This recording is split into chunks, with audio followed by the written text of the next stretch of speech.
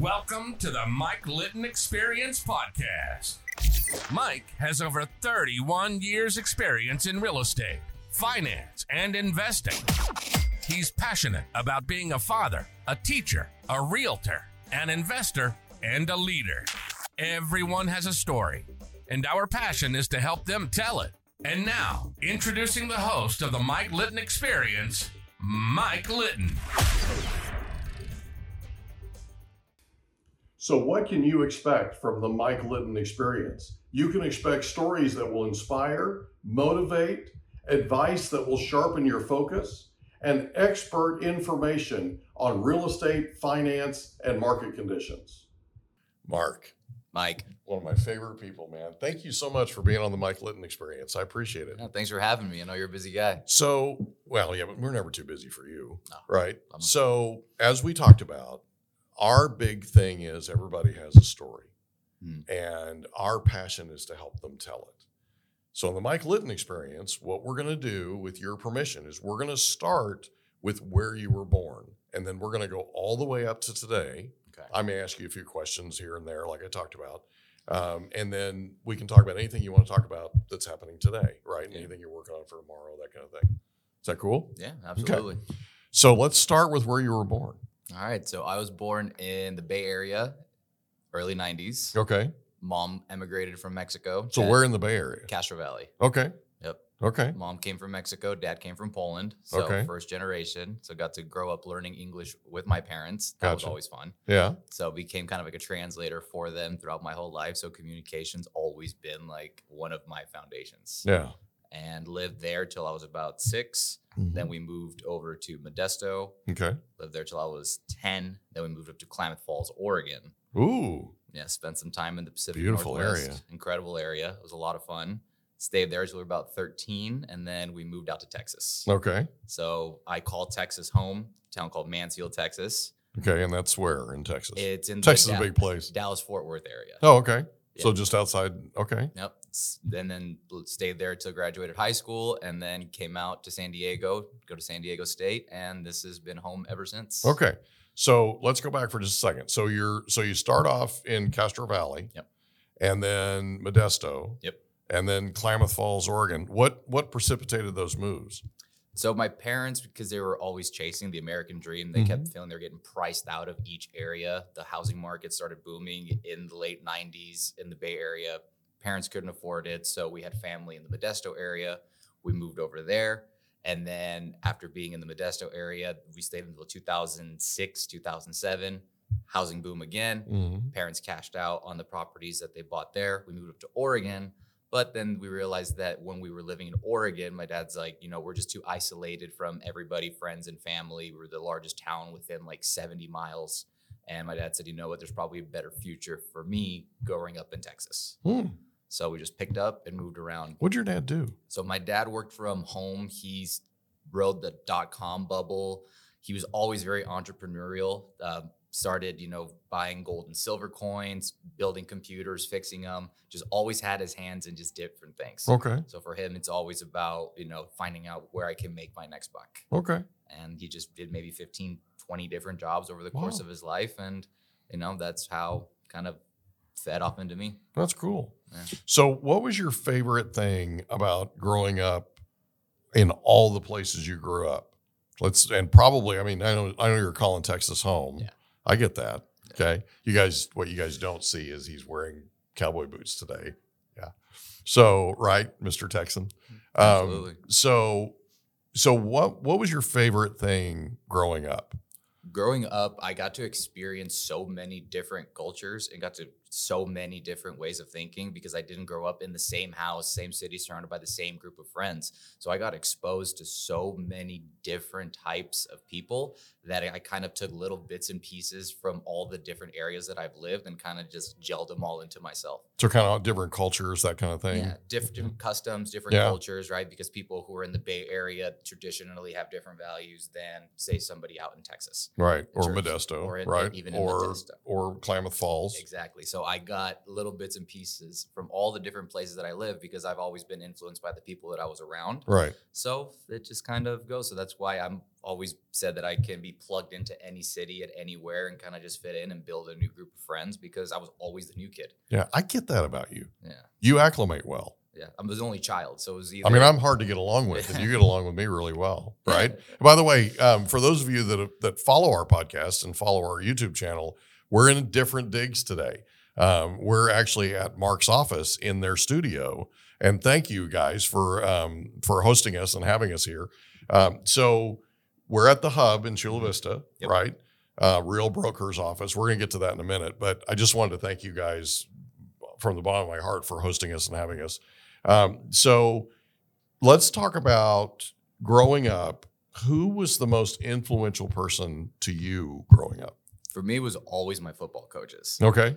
I started playing football from 5th grade going forward. Okay. And my mom wouldn't let me play tackle football, so she'd have me play flag first. Okay. And because there's a language barrier there, I brought the permission slip the following morning for Pop Warner. She signed it. She drops me off at practice. And then she's like, Marc, these are pads. I'm like, yep, you already signed it. Can I go play? Yeah. She goes, fine. So I ended up playing, and it was the best decision. She said, she tells me to this day it was the best decision that I could have made because really in high school, in junior high, things were kind of a little bit iffy with, the people that I was surrounding myself with. Mm-hmm. So then. So where were you in junior high? That was in Oregon. Okay. And then I remember I just didn't like school. I told my mom, like, I don't care. I'm not going to college. And that just damn near broke her heart. Yeah. So then that's why they pulled me out of there and then went over to Texas and then really got my stuff together and, was able to graduate and make it out to college. Okay, so let's go back to junior high for just a second because you absolutely know that's where I'm going. That was hard, bro. Well, you brought up the iffy thing, so let's just talk about it for a second. So you're in Klamath Falls. It sounds like it's kind of a culture shock from Northern California, right? Yeah. And you're going to junior high. By the way, a lot of people struggle in junior high. It's not. Yeah. That happens. It does. I did. And so football was an outlet for you. Yeah. Talk about that for a second. It was the first time that I actually was able to see like structure, organization, like showing up and committing to something, not doing whatever I felt like doing. You had to be, practice certain time, do certain things. And I wasn't very good, but I loved every minute of it. And what'd you play? What position did you play? All over the place. Linebacker, quarterback. I mean, I was a terrible quarterback, but they still put me in there anyway. Yeah. And then played linebacker. So that was always fun. Did you play Ironman football? No. Okay. So you played either defense or offense, that kind of thing? Yeah. Okay. So what was it about your football coaches that you apply such great value to? You said they were the most influential people to you growing up. Yeah. Talk a little bit about that. Didn't realize it there at the time, but they weren't just teaching us football, but they were teaching us to like become men, men of high character, conviction, and being committed to something that's greater than ourselves. So that's why the team aspect was always so big for me. Yeah. And growing up as an only child, I kind of always felt isolated, could fit in everywhere, but also felt like I never belonged anywhere. So that was the first place that I found home. And still to this day, I have friends that were on that junior high football team that I'm still in communication with. And same thing throughout all aspects of, my other later years. So was it the discipline? What was it specifically? It was more giving into something that was greater than yourself. Okay. So something bigger than you. Yeah. Okay. It was the team. Like, you do your job, the team succeeds. If you do what you want, you're going to hurt the team. And I got you. The guilt kicks in when you start to do whatever you want to do, and then you let people down. So you start playing football in Klamath Falls. Yeah. And then you go to the absolute pinnacle of football, which is Texas. Yep. Right? Oh, yeah. And Mansfield, how big's Mansfield? Mansfield today is probably about 70,000 people. At the time, we had 5 high schools. We were the 5th high school. Wow. And we were at the time 4A for my junior year, moved up to the 5A, which at the time was the biggest. On our varsity team, we had 3 NFL draft picks, and we went 1-9. Wow. So that just tells you the caliber of talent that we were playing against. So what was that like going from Klamath Falls to Mansfield? What was the transition like, football wise, but also just in terms of growing up? What was that transition like? That was another huge culture shock. Yeah, it was. Going from the Pacific Northwest, where it was, mostly logging, the mill industry versus you're going out to Texas where it's oil and gas, the Bible Belt, you can't buy beer, alcohol on Sundays. Right. Noon dry state. Yeah. Lived in a dry county, which I didn't grow up drinking, but still being around it. So I just saw it totally different. There's a point to be made there, right? Because when you are in a dry county and you're in a dry state, there is and like you mentioned, Bible Belt, right? No. There's just a different way of living. There's a different set of values, different set of norms, the whole thing. Absolutely. So yeah, it probably was a little bit cold. So what grade were you in when you moved to Mansfield? I was going into 9th grade. Okay, so you're a freshman. I was a freshman. I was 13 when I started my freshman year of high school because I started school a year early. Right. So graduated at 17 and then college at 17. So that was always the hardest thing for me because I was younger than everybody. Mm-hmm. But so I got exposed to a lot of different things at such an early age. It kind of helped me grow up quicker than most people do. And helped you acclimate more. It did. There's some real, the way you grew up, there's some real tools there. I like to call it my superpower. It's to be able to, just take everything, all my experiences. People either play the victim card or they say, okay, how can I use this to my advantage? Because moving around, it can be really hard for some people. Some it is people, hard. They just shut themselves out. But it's like, what am I going to do that for? Yeah. I don't like video games. I don't like being inside. I was a kid that played outside on the streets till the lights came on. Yeah.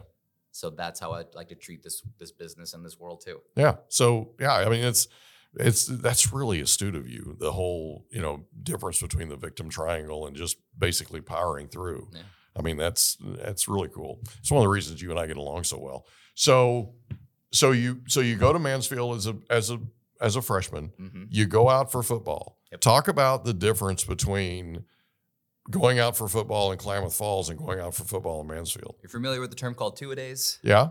Got exposed. Matter of fact, I am. Yeah, you grow up. I've done that. I've done that. Yeah. 105 degrees out in the dog days of summer. Yeah. It was pretty nuts. And almost 100% humidity some of those days. Yeah. Yeah. When them that tropical moisture is something, man. Absolutely. I used to farm in that weather too. Yeah. And it was an interesting way to grow up. So 2-a-days. Mm-hmm. So you probably did the Oklahoma drill. Oh yeah.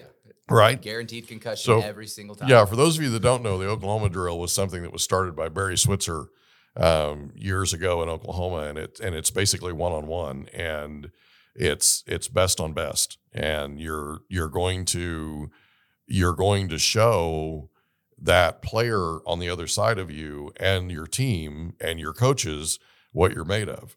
And it's full contact. It's a full contact drill. Yep. So interesting story. My son went out for football his freshman year in Escondido. He came home to tell us he was going out for football, and we sort of looked at him like a dog that had heard a sound for the first time, because the kid wasn't even a football fan. So the first thing I asked him was, is there a girl involved? Because all the stupid stuff I ever did, there was a girl involved that I was trying to impress, right? And so he said, no, Dad, it's not a girl. It turned out his best friend wanted to go out for football and asked him if he'd go out with him. Right. So he did. So they have their two-a-days, right? At the end of two-a-days, he's at the end of his 10th practice for the week. I go to pick him up because I'm figuring he's probably going to need his dad, right? It's hot in Escondido at that time of the year at 2, and not 100, but it was getting there. Not the same humidity, but it was getting there, right? And so he gets in my F-150, my new F-150, slams the door. And I have a real thing about people slamming doors on my vehicles, but in particular, my brand new truck, right. I'm like, okay, what's wrong with you? And he goes, Dad, I'm mad. Okay.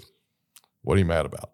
He said, well, they handed out assignments just now. Remember at the end of 2-a-days, they tell you what position you're going to play.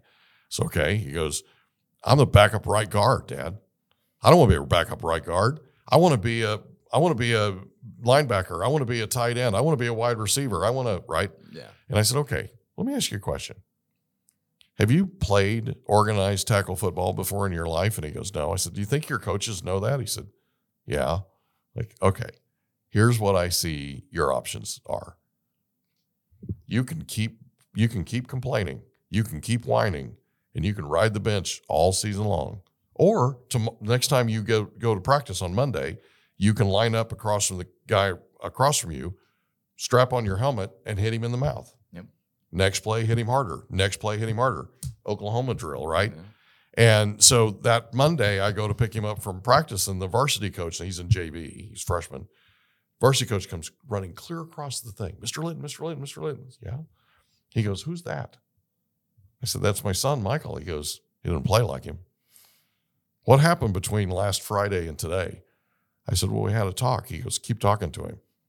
By his fourth game, he had been elected captain of the team, starting right guard, starting inside linebacker, starting special teams.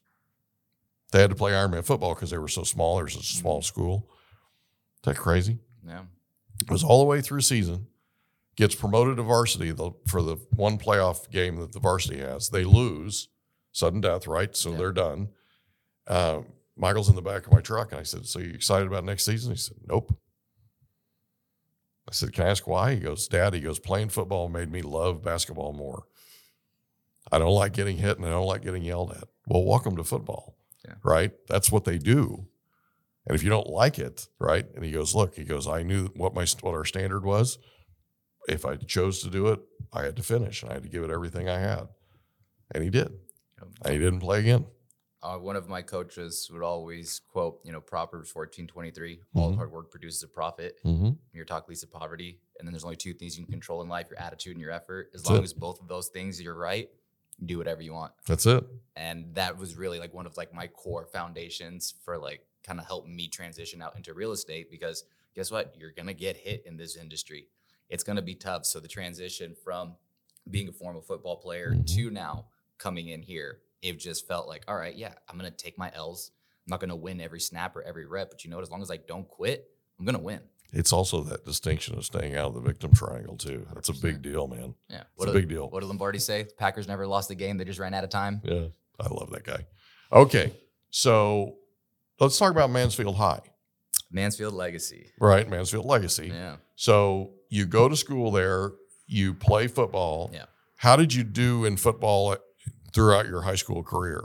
Started on the freshman team. Okay. And then got in. They asked you, what position do you play when I got there freshman year? Well, I said I played quarterback and I played linebacker. Well, quarterback in Oregon was a heck of a lot different than quarterback in Texas. No kidding. I was like the 6th string quarterback. I'm like, okay, that's not going to happen. Right. So what am I going to do? So went and started playing linebacker. And I was pretty small at the time because I was, 13 years old. Some of these kids have been playing organized football since they were 4 years old together. Yeah. All these kids, they had a good connection. So then got introduced to the weight room. Yeah. I was like, all right, well, if I can't beat them, then I'm going to try and outwork them. So then got into the weight room, started on was one of the weakest guys on the team. All right. We had like 18 different squat racks where they would rank them going on into different ones. Started off on the lowest one. I said, by the time I graduate, I will make it to the first rack.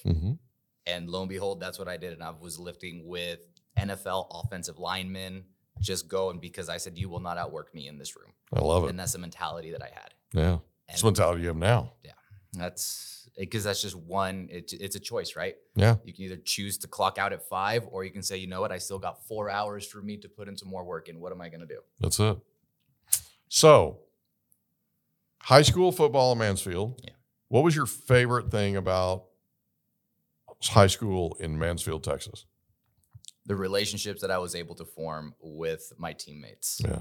That's always comes down to the relationships. I can't tell you what the final scores were to the game. I can't tell you how many tackles that I had or whatever, because that's irrelevant. Right. But I can tell you the feelings and the emotions that came after each win, each loss, going on the bus rides to, Stephenville, Texas, these small little podunk towns. Like, that's what I enjoyed the most, and that's what I remember. Yeah. I remember what was said on that bus, but I remember how I felt on that bus. Yeah, football's a religion back there. 100%. It really is. It's amazing. So, so your favorite thing about going to Mansfield High School, what was your favorite thing?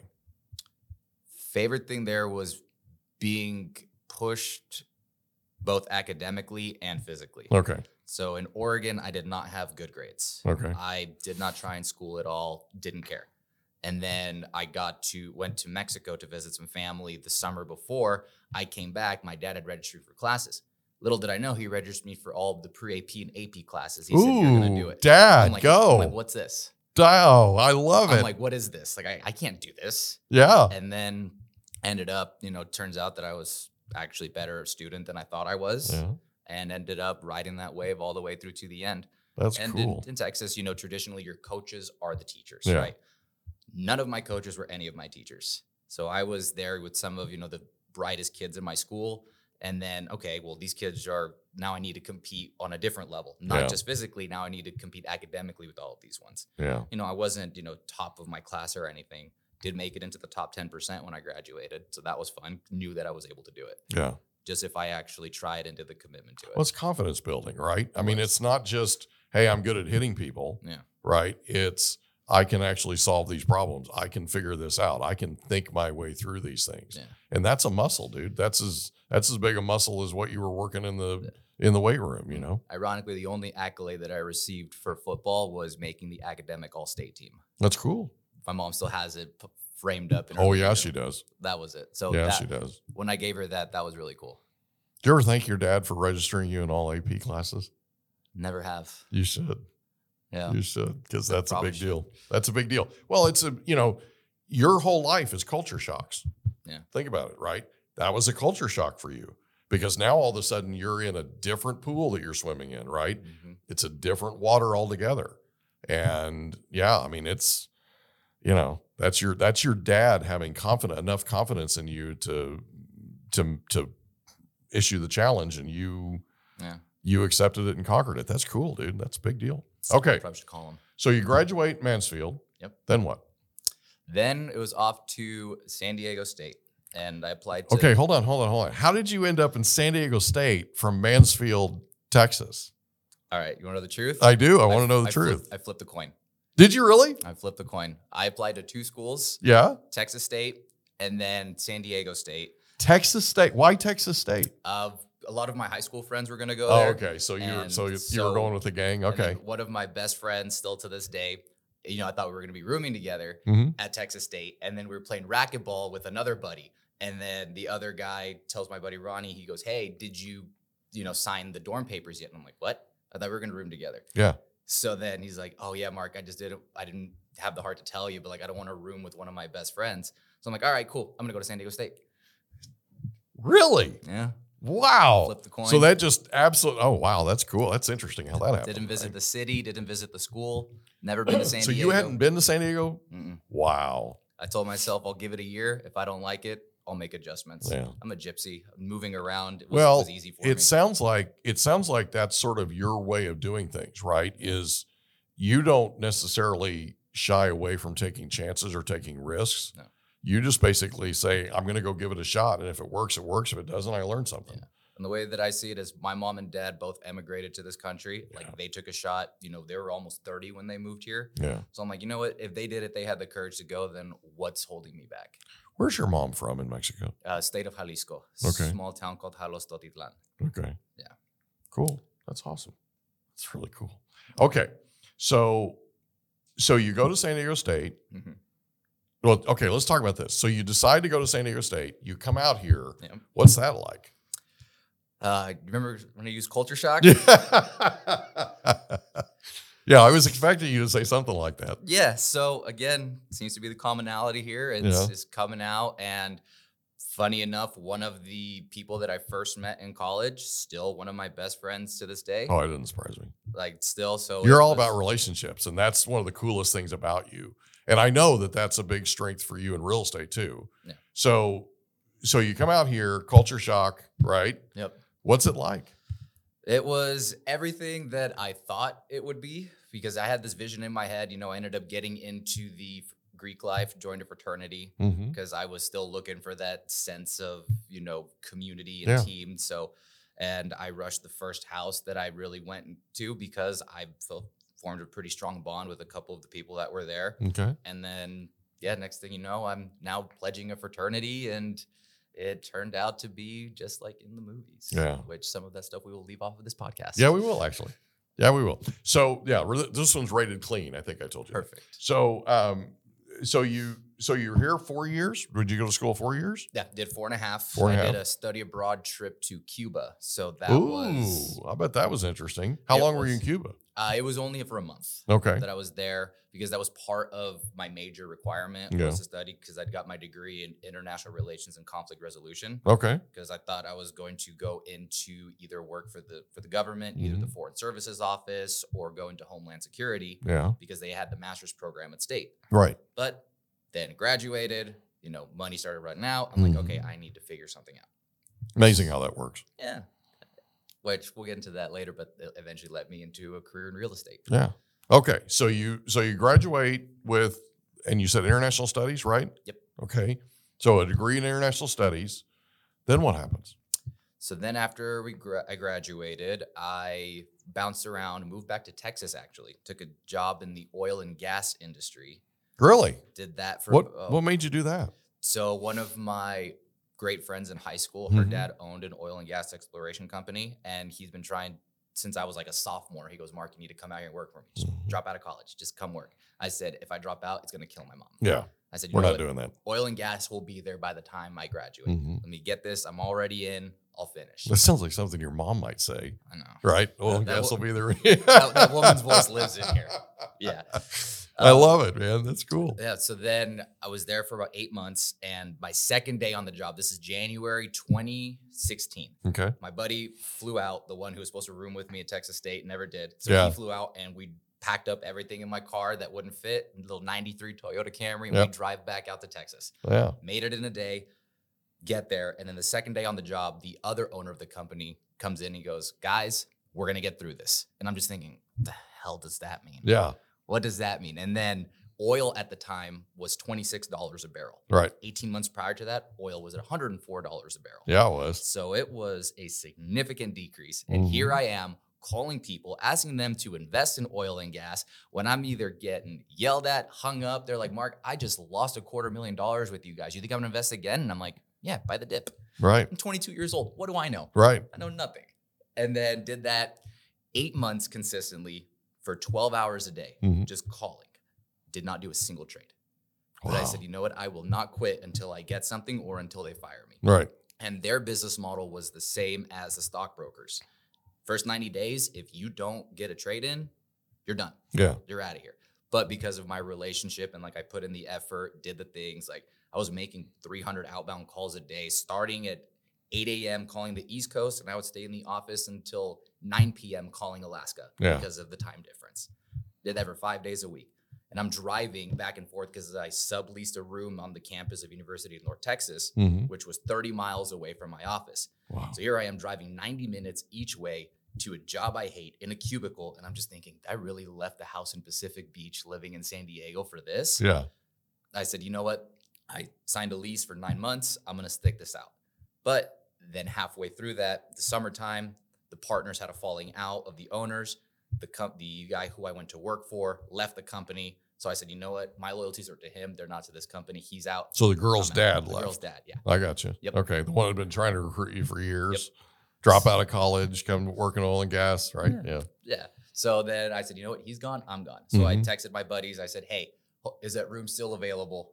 Did you guys, rent it out? Like, no, it's still available. I said, I'm coming back. Yeah. Came back. Now I'm 23 at the time and trying to, make some money. What do I do? Right. I took a job as a FedEx driver during the day, worked in the gym at night. There you go. And then while I was in the gym, I started meal prepping a lot. And then these other people in the gym, they're like, hey, if we pay, you can meal prep for us. I'm like, all right, well, there's an idea. Yeah. So then I started a meal prep service out of my kitchen with my roommate. Wow. Turned out I hated cooking. Oh, really? I hated cooking this. We were just not fun. Loved the business aspect of it. Yeah. And we were cooking a lot, a couple hundred meals out of our kitchen a week. Wow. So we got it. That's a lot. Yeah. And then we realized, we don't want to be chefs. Okay. So then we kind of just dissolved that and kind of went different ways. And then I took an internship on a political campaign because I'm like, what do I like? Like, I really like politics. Yeah. So then. Well, you had been thinking about working in government anyway. So. And it was right around the 2016 election, just ended. So the midterms were starting in 2018. Okay. It's like, all right, maybe I can get onto a local race here in the San Diego area. But I had no experience. I didn't have any background. I didn't have any connections politically. All my friends were, 22 years old. What connections do they have? Yeah. So then I went on Indeed and found this internship that was an unpaid campaign internship for a small city council race. Okay. So I applied and I took it. Okay. And then met with the candidate and we talked. It was supposed to be like a 30-minute conversation. Turned out to be like 3 hours. Amazing. Jumped in the car and he showed me around. We've had conversations like that, you and me. Oh, yeah. 100%. Yeah. So 3 hours. Okay. You get in the car, you start driving around. Yep. And that conversation changed my life. Wow. How? It led me to ultimately a career in real estate. And still to this day, that candidate has been one of the greatest influences in my life. Okay. How? So we ended up going on the campaign. We didn't end up winning.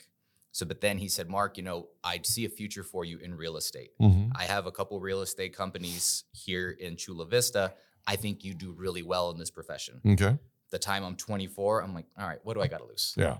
Let's see what happens. If I don't like it, I'll keep looking out doing something else. Well, yeah, but like we talked about before, that's kind of been your philosophy, right? Yeah. I'm either gonna win or I'm gonna learn. Right. It's a really healthy way to look at things. So those are the only two options. So you take the leap. Yep, took the leap. They hired me on as their assistant for their team. Yeah. I was a terrible assistant. Yeah. 6 months. They're like, Mark, you know what? You're great, but we feel as though you're better in a different position. Okay. So then they moved me over to their other companies and kind of did business development for them. And then I'm doing that for about 10 months. Okay.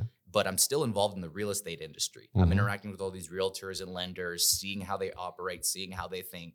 And I'm like, I can do what they do. Yeah. Like what they do is not difficult and you don't have to be anything special to be successful in this industry. There you go. So then I said, you know what? I'm going to get my license. And I told him, I said, I'm getting my license, but I'm also going to leave for 3 months because I'm going to go to Southeast Asia on a backpacking trip before I make a deep dive into this. Mm-hmm. And they're like, okay, yeah, everybody says they're going to get their license and then leave and they don't come back. So got the license, left, came back January, and I said, all right, I'm ready to go. What do I need to do and how do I do it? So where did you backpack? So went to Philippines, Bali, Thailand, Cambodia, and there's another one. There's 5 countries, Vietnam. Wow. What was that like? Culture shock. Yeah, No, kind of. It was great. Like I love to travel. One of my current things that I have to do is go to 3 new countries every year. Okay. And that's just kind of like my eye-opening experience to the rest of the world, like getting to see how people think, how people interact. Because the more you know about a different culture, the easier it is for you to do business with them. Oh, sure. And that has been because most of my clients over the years, most of them immigrants, Okay. most of them from different parts of the country or different Okay. parts of the world. Okay. And I think it was my experience of traveling, international relations that allowed me to effectively communicate with these individuals and to build a connection with them because, at the end of the day, that's the in the relationship business. Well, you're good at connecting anyway. I mean, you're really good at the relationship thing, but that probably is another layer on top of it. So that's cool. That's cool. Yeah, So you go backpacking for 3 months, have a great time, come back, and you get your license. Yep. Right? Yep. Where do you go? I joined the same team that I was the assistant for Oh, okay. the Zaker group. Okay. Yep.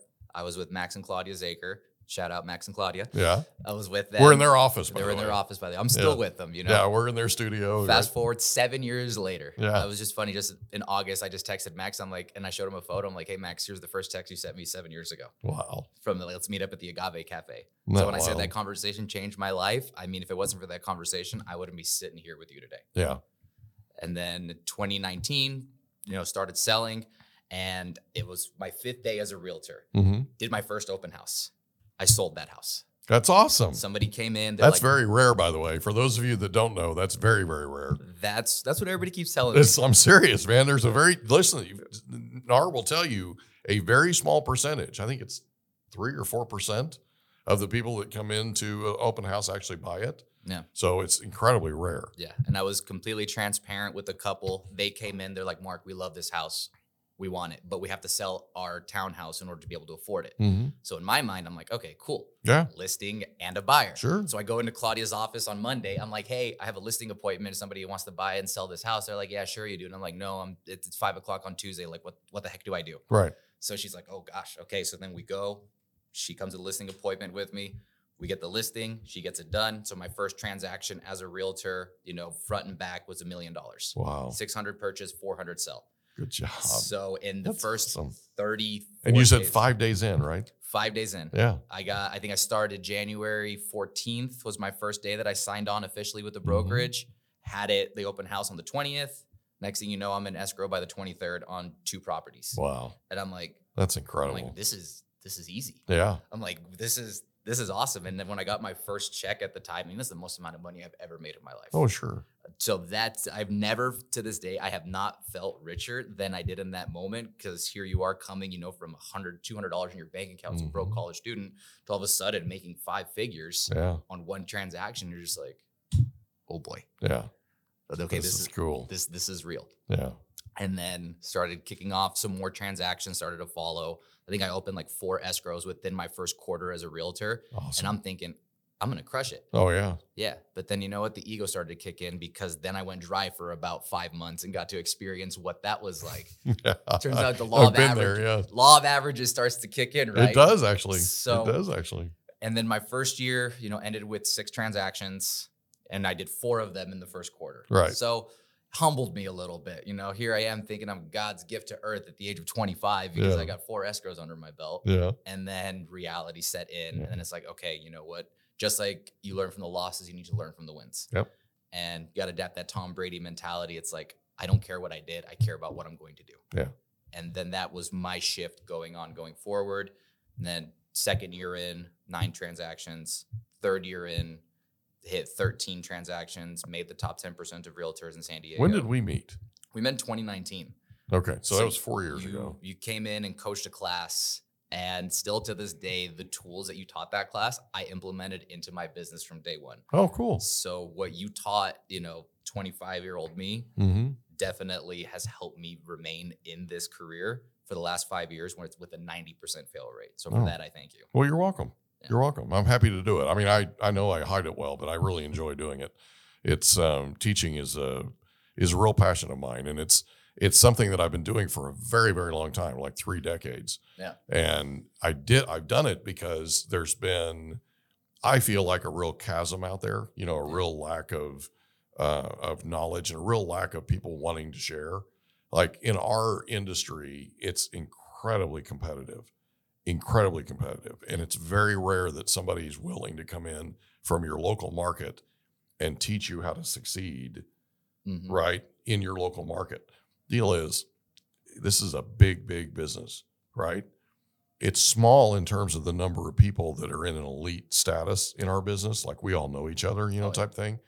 But it's a big business in terms of the total number of transactions. And I feel like it's important to give back, to share with people what I've learned in 31 plus years. It'll be 32 in February. Oh. I got to stop telling people that. I started when I was 5, just so we're clear. Okay. Well, I don't want to age you, but I turned 30 2 weeks ago. Hell yeah. Yeah, you're aging me all right. Smart aleck. Okay. So you went to work for Max and Claudia, and you worked for them for how many years? 4? So I was with the Zaker Group all the way up until January of this year. Oh, okay. So more than 4 then. Yeah, 5. So I was with them officially from 2017 to 2023. Yeah. So, wow. Yeah. Wow. And still with them. Just now at a different capacity. Yeah. So you were on their team, just so we're clear, you were on their team, and now you're on your own. You're doing your own thing. You're still under their brokerage, and we're in their brokers, like we talked about, and in their studio. Thanks again, guys, for doing this.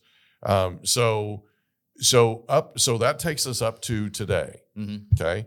So let's talk about this for a second. Okay. What was the most important thing you learned on the Zaker team?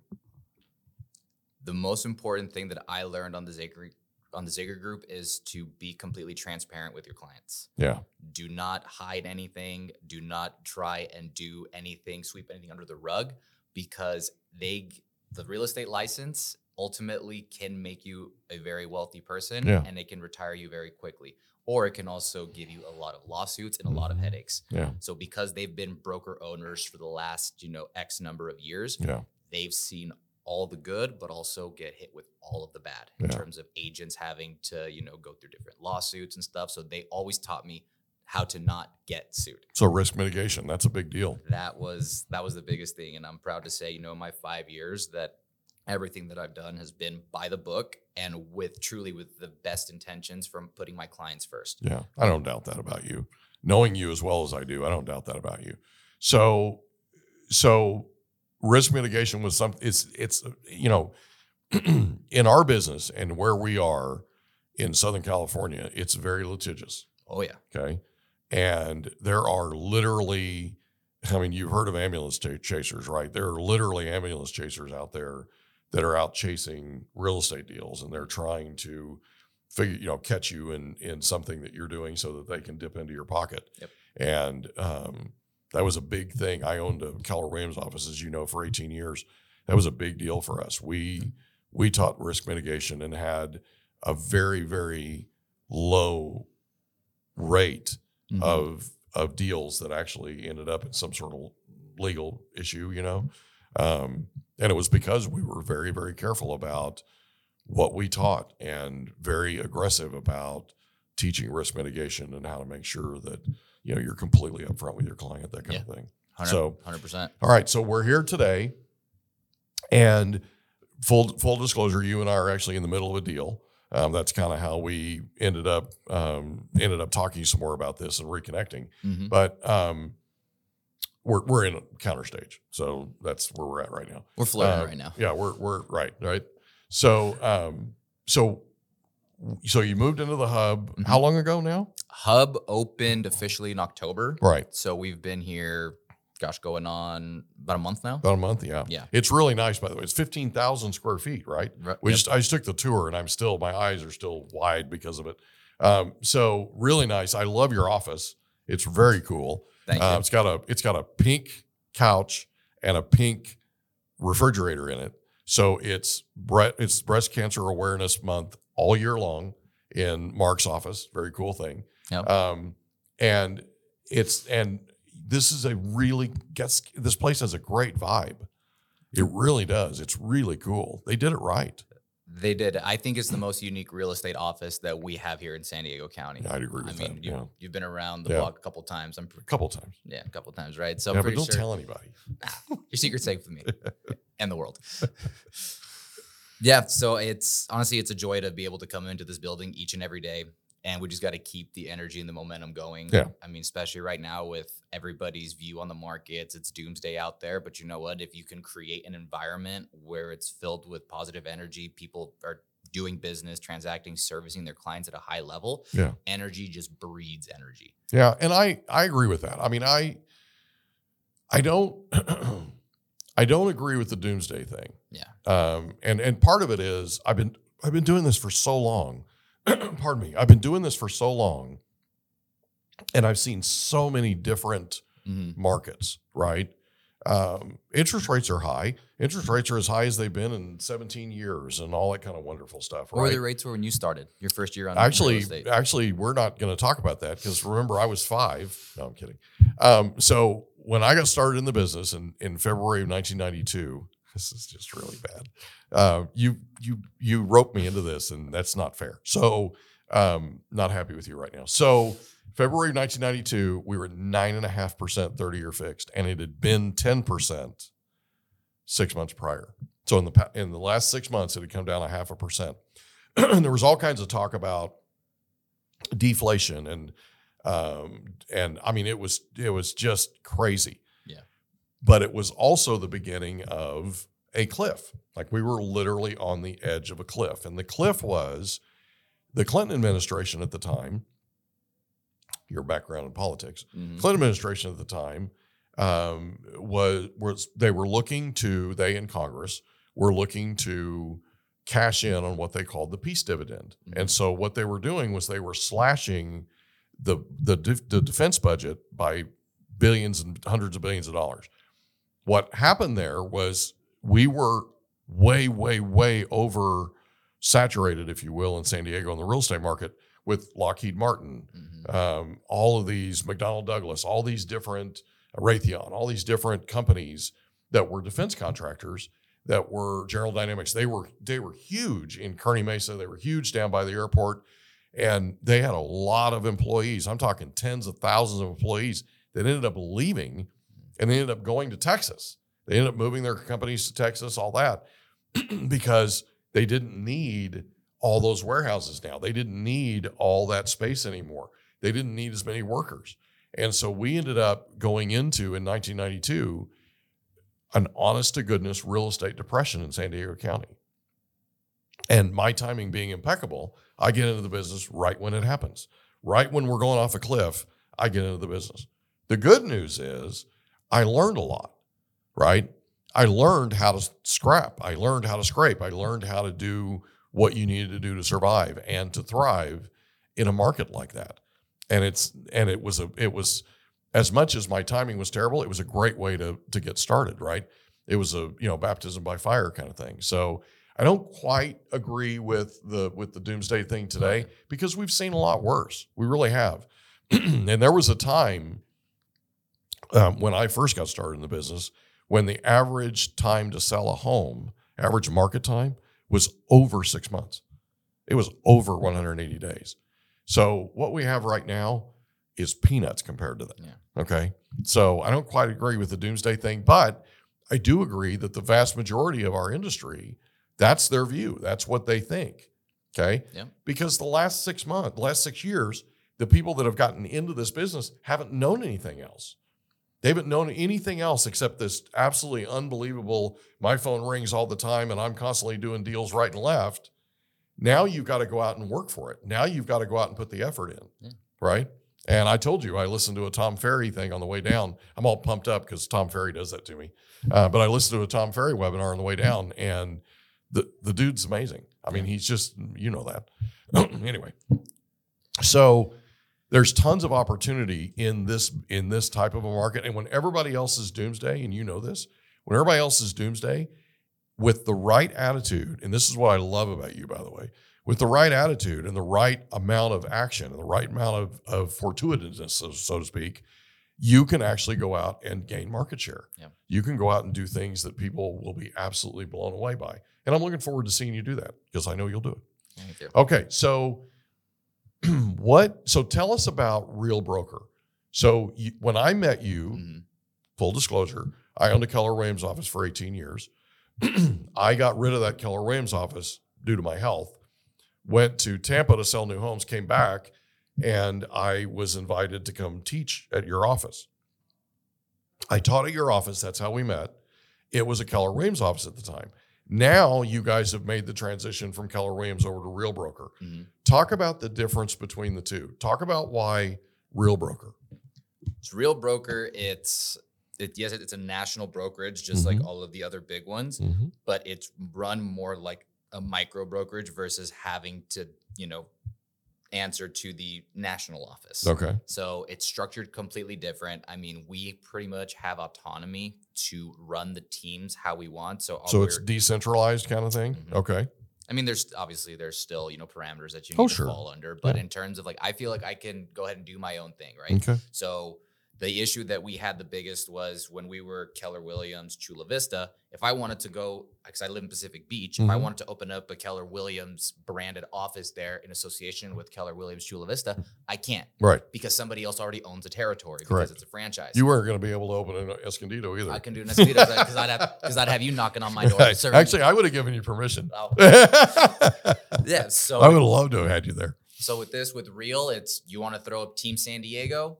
You want to throw XYZ group, throw up XYZ group, because at the end of the day, we're still a sub team of Real Broker. Gotcha. And in those teams, we run them how we see fit. Cool. And so we're still bringing that hybrid model of if you want to be part of Real, where, everything is online, digital, you don't need an office. Or if you want to create that for yourself, you go ahead and create the hub. Right. If you have the community and the support and the vision to do it, you can do whatever you want with this banner. Yeah. And I'll tell you just real quick about the hub thing. I know I've gone a little bit too much about that, but this is really cool. You guys have, in the tour you were giving me, you guys have an area that's basically designated for attorneys, designated for accountants, designated for people that they work in real estate, but they're ancillary to real estate, exactly. Right? But they're also supportive of it. Mm-hmm. So it's, in our business, we do business with a lot of different types of affiliates, right? Vendors, that kind of thing. And you guys have escrow here, Marina Escrow's here. You've got the lending side here, right? You also have these other areas that are designated for these other vendors potentially. Yep. That's a very cool dynamic. And it's a real synergy that, I think is really wise. I mean, I like the way you guys have set this up. Yeah. And it sounds like Real lets you do that, right? So you have more, I don't know, call it what you want, flexibility than you had before in terms of how you go about designing it. Yeah. And I think that a realtor is only as good as their network. Yeah. So I've always been a person, I got a person for something. Yeah. So now whenever my clients call me, like I need to continue to provide value to them rather than just, here's the keys to your new house or here's my for sale sign in your front yard. Right. No, like I'm involved with them like every aspect of the way. So whatever it is that they need, I want them to want me to be the point of contact for them. Well, you should be the source. You should be the person that when they need a landscaper, you're their call. When they need a mover, you're their call. That kind of thing, right? They need an attorney, right? So that's the way it should be. So it sounds like Real is onto something. I mean, they're growing quickly nationwide, right? And they're growing quickly here. I think we just crossed the 10,000 agent mark across the country. I think here in California, 12,000. And I think California, we're now roughly at 1,500 agents in the state of California. Yeah. So it's growing. 2,000. Thanks. There you go. There you go. Yeah, there you go. 2,000 agents now. So the growth curve is starting to steepen, right? Mm-hmm. So you guys are starting to catch fire. You're starting to get some momentum going, not just here in Chula Vista, but basically California wide. And so one of the things that we know in real estate from the couple of days I've been doing this is real estate companies will incubate a lot of ideas and a lot of strategies and things here. Mm-hmm. And then that if it works here, they'll take it and they'll replicate it worldwide, right? Nationwide first and then worldwide. And so it's cool that the San Diego numbers are where they are and the California numbers are, because this is literally where when you catch fire here, that's when the rest of the nation will catch fire. And there's a joke that California is always 6 months ahead in terms of, new technologies, in terms of different real estate trends that tend to follow across the country elsewhere. So if it's happening here, then we know it's going to follow with the rest of the country. Yeah, I would say that's actually longer than 6 months. I think it's more like a year and a half. Well, inflation now, everything's a lot longer, right? Well, yeah, that's true, right? So anyway, that's just my opinion, but take it for what's worth. Yeah. So let's talk about your real estate business, right? Yes. So you're now your own deal. Mm-hmm. Are you looking to build a team? Are you looking to add to your brand? What are you looking to do in the future? Right now, in the short term, is for me to build up my own personal brand. Mm-hmm. Marc Anthony Realty, continue going through that aspect. After being part of a team for 5 years and working as closely with Max and Claudia, being the team lead and just seeing the amount of people that come in and out of this industry, like building a team, like it is mentally exhausting and draining, which you've seen. Yeah. So I'm not ruling out starting a team, but it is going to be very, very specialized. And it takes a certain person for me that I'm looking for to be able to coach them and develop them the way that I was. Okay. So talk about who that person needs to look like. That person needs to lead with curiosity. Okay. Come in not knowing anything. I've heard that before. Where have I heard that before? Sorry. Yeah. It's in my training, by the way. That's what we teach. 5 years ago. It's still here. I love it, dude. I love it. People that they expect things to be tough, and for them to be able to persevere and push through it and not quit. Yeah. I mean, you either believe that you can or you can't. Both people are generally right. That's true. According to Henry Ford, if you believe you can or if you believe you can't, you're right. That's it. Simple as that. Yeah. Somebody who's going to do what they're going to, or do what they're going to do, right? Oh, do what they say they're going to do. Sorry, there we go. Do what they say they're going to do. That's it. Yeah. Just high character, high values. That's it. Doesn't take much. It's very, very simple. That's cool. Well, you never know. I might apply.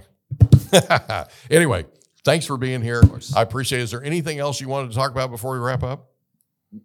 No, I think we covered a lot. Thank you for allowing me to share my story. We did cover a lot. And, I'm glad you did this. I mean, from the bottom of my heart, I'm glad you did this. People are going to connect with you that were in oil and gas. They're going to connect with you that lived in Klamath Falls, or we're going to move, you know what I'm saying? Modesto, whatever. It's, some of them are going to connect with you because their mom's from Mexico. Okay. I mean, first generation, I mean, there's a lot here that people can connect with you on. And we're going to put your contact information in the description. We'll put your link to your website in the description, that kind of thing. I cannot thank you enough for doing this. You truly are one of my favorite people in the world. Thank you. And this has been an absolute pleasure doing this. So thanks again for being on the Mike Litton Experience. Thank you for having me, Mike. I love you, buddy. Love you too, Mike. We hope you enjoyed another episode of the Mike Litton Experience. If you did, do us a favor, smash that subscribe button, tell your friends, family, and coworkers about our program, and wherever you get your podcasts, please leave us a rating. It helps us to connect with quality people just like you. And that's a wrap. Another episode of the Mike Litton Experience in the books. Reach out to Mike on Instagram at Litton Realty. Want to meet with Mike? Check out Calendly.com/Rio760.